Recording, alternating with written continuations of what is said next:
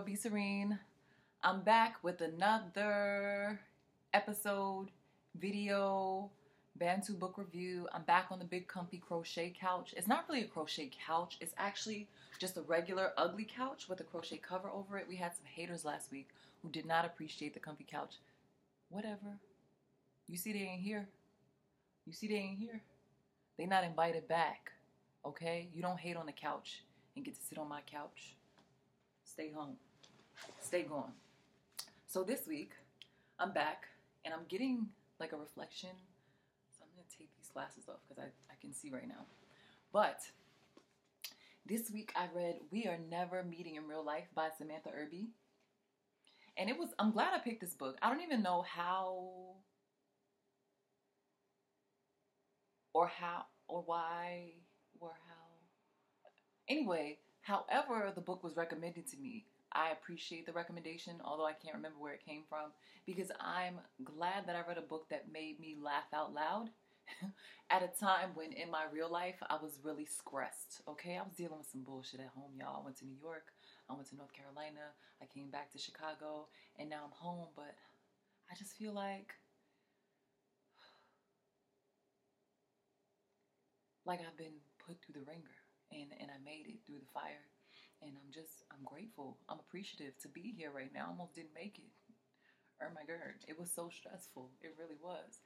But I'm back. Like I said, I'm here in the flesh after having read a really good book, a really insightful book. There are a lot of things that I could say about the way this book made me feel. So in terms of emotional intelligence, the emotionally intelligent word of the day, I felt cringy and uncomfortable and awkward, but tickled. Like I said, this book was really, really, really, really, really funny. Super funny. And I think the comedy aspect of the book took the edge off the more serious tone in general that the book has. The subject matter is quite heavy, but her tone, Samantha Irby's tone, and the way that she talks through her issues, her trauma, her lived experiences, it makes it more relatable and less sad. One of my favorite chapters in here is the Miracle Porker. And I was you ever talk to a person who doesn't appreciate books as much as you, and it's like, oh, you're really ruining this for me. I was trying to read my favorite chapter to one of my favorite people, and he didn't care. Like, he wasn't laughing. I don't know, maybe I wasn't funny, like maybe I didn't get it right, or I was ignoring punctuation, like having to, you know how like you try to tell a knock joke and then you can't remember like exactly how it went, and I don't know what I was doing wrong, but he was not laughing, and I did not appreciate it. So, as readers and writers, I'm sure that you will appreciate it more than this asshole did. But The Miracle Porker is a really hilarious chapter or essay in this book where Samantha's talking about her tumultuous relationship with her cat. This is Helen Keller, probably. This is the way that I imagine she looks. But she, hates her cat, and her cat hates her more.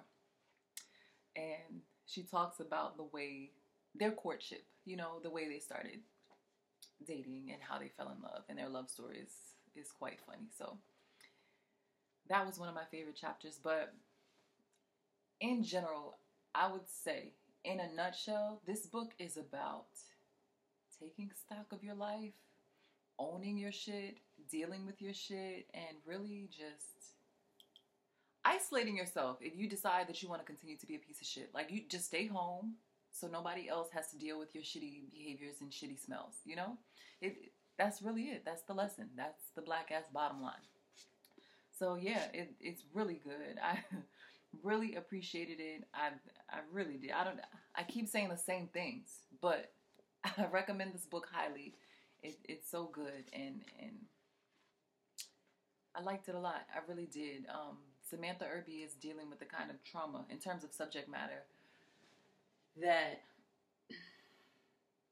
you don't just get past. There are some problems that you have to work through each and every day. You get up in the morning and they're looking at you and staring you directly in the face. And that's the kind of life that she's living, where she's seen so much as a child, as a young person, and she's still working through that shit as an adult. You know what I mean? And still dealing with it each and every day, and it doesn't get easier. She gets better though. I can tell that she's gotten a lot better at dealing with her shit, and it's just great. So there is a hopeful tone where after doing what she can and taking stock of some of the more unhealthy and healthy coping mechanisms, she gets a little better at taking care of herself. And when she does that, it makes it a little easier for her to allow other people to take care of her and love her and appreciate her in the way that she deserves. So, shout out to you, Samantha. Shout out to you. I'm going to move to the shout outs now. Shout out to her, shout out to Samantha, and anybody else who does the work on themselves and who does the work that the world needs. Shout out to mental health and wellness, y'all. Shout out to my personal sister circle, always there for me in lieu of expensive ass therapy that I cannot afford. And also, I was reading about an initiative or an organization really that Chance the Rapper has founded called, I don't want to mess this up. It's called Social Works. It's a nonprofit, and they have this really great initiative called it's called My State of Mind, and they're redefining the meaning of mental wellness while building a guidebook of service providers to help all Cook County residents with their mental wellness journey. So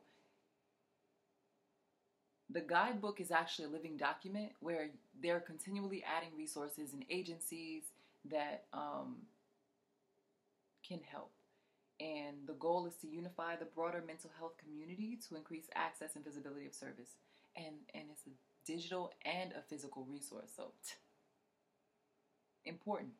That's so needed. That's so genius.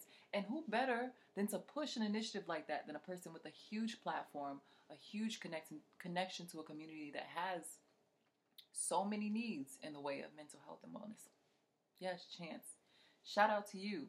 Oh, also, Samantha Irby has a blog called bitchesgottaeat.com, just as vulgar, just as funny as her collection of essays, We're Never Meeting in Real Life. So check it out. And finally, I just want to shout out the fact that My State of Mind, not My State of Mind, because that's the initiative, Social Works, the organization, has an event coming up called A Night at the Museum. And I'm going to plug the flyer here so that you can see some of the more specific details of what they're all about and what they're doing. But it's coming up in the next couple weeks here in Chicago. So yeah, man, read this book. Tell me what you think. Tell me about the bullshit that you're working through. I know I'm working through bullshit. You can relate to this book okay, let me not project. The reasons I related to this book. Number one, I have definitely been in a lopsided relationship, not necessarily of the romantic variety, but where I'm in a relationship where, whether family or friends, you're giving more than you're getting. You care sometimes a lot more about a situation or a person than they do. And so you end up doing more of the work, and then, you feel resentful. And it's like, why are you mad at them? Be mad at you. I did this to myself, right? So, if you're not the kind of person who has been in lopsided relationships, and if all your relationships are healthy, that's great. Okay? If your brick house, the value of your brick house has never been depreciated because you accepted less than you deserved, good for you. Kudos. Teach a master class. Give a TED Talk so the rest of us can learn how to do better. Okay? How to demand more in our personal relationships. Okay? So yeah, man. Read this book. Tweet me at Bantu Book Review. Tell me what you thought. If you've already read it, tell me what you're reading, because I need some good recommendations. I want to laugh. Okay? I've been doing a lot of crying and stressing, dealing with family. So, Give me some books that I can laugh about. Okay, and I will see you guys next week.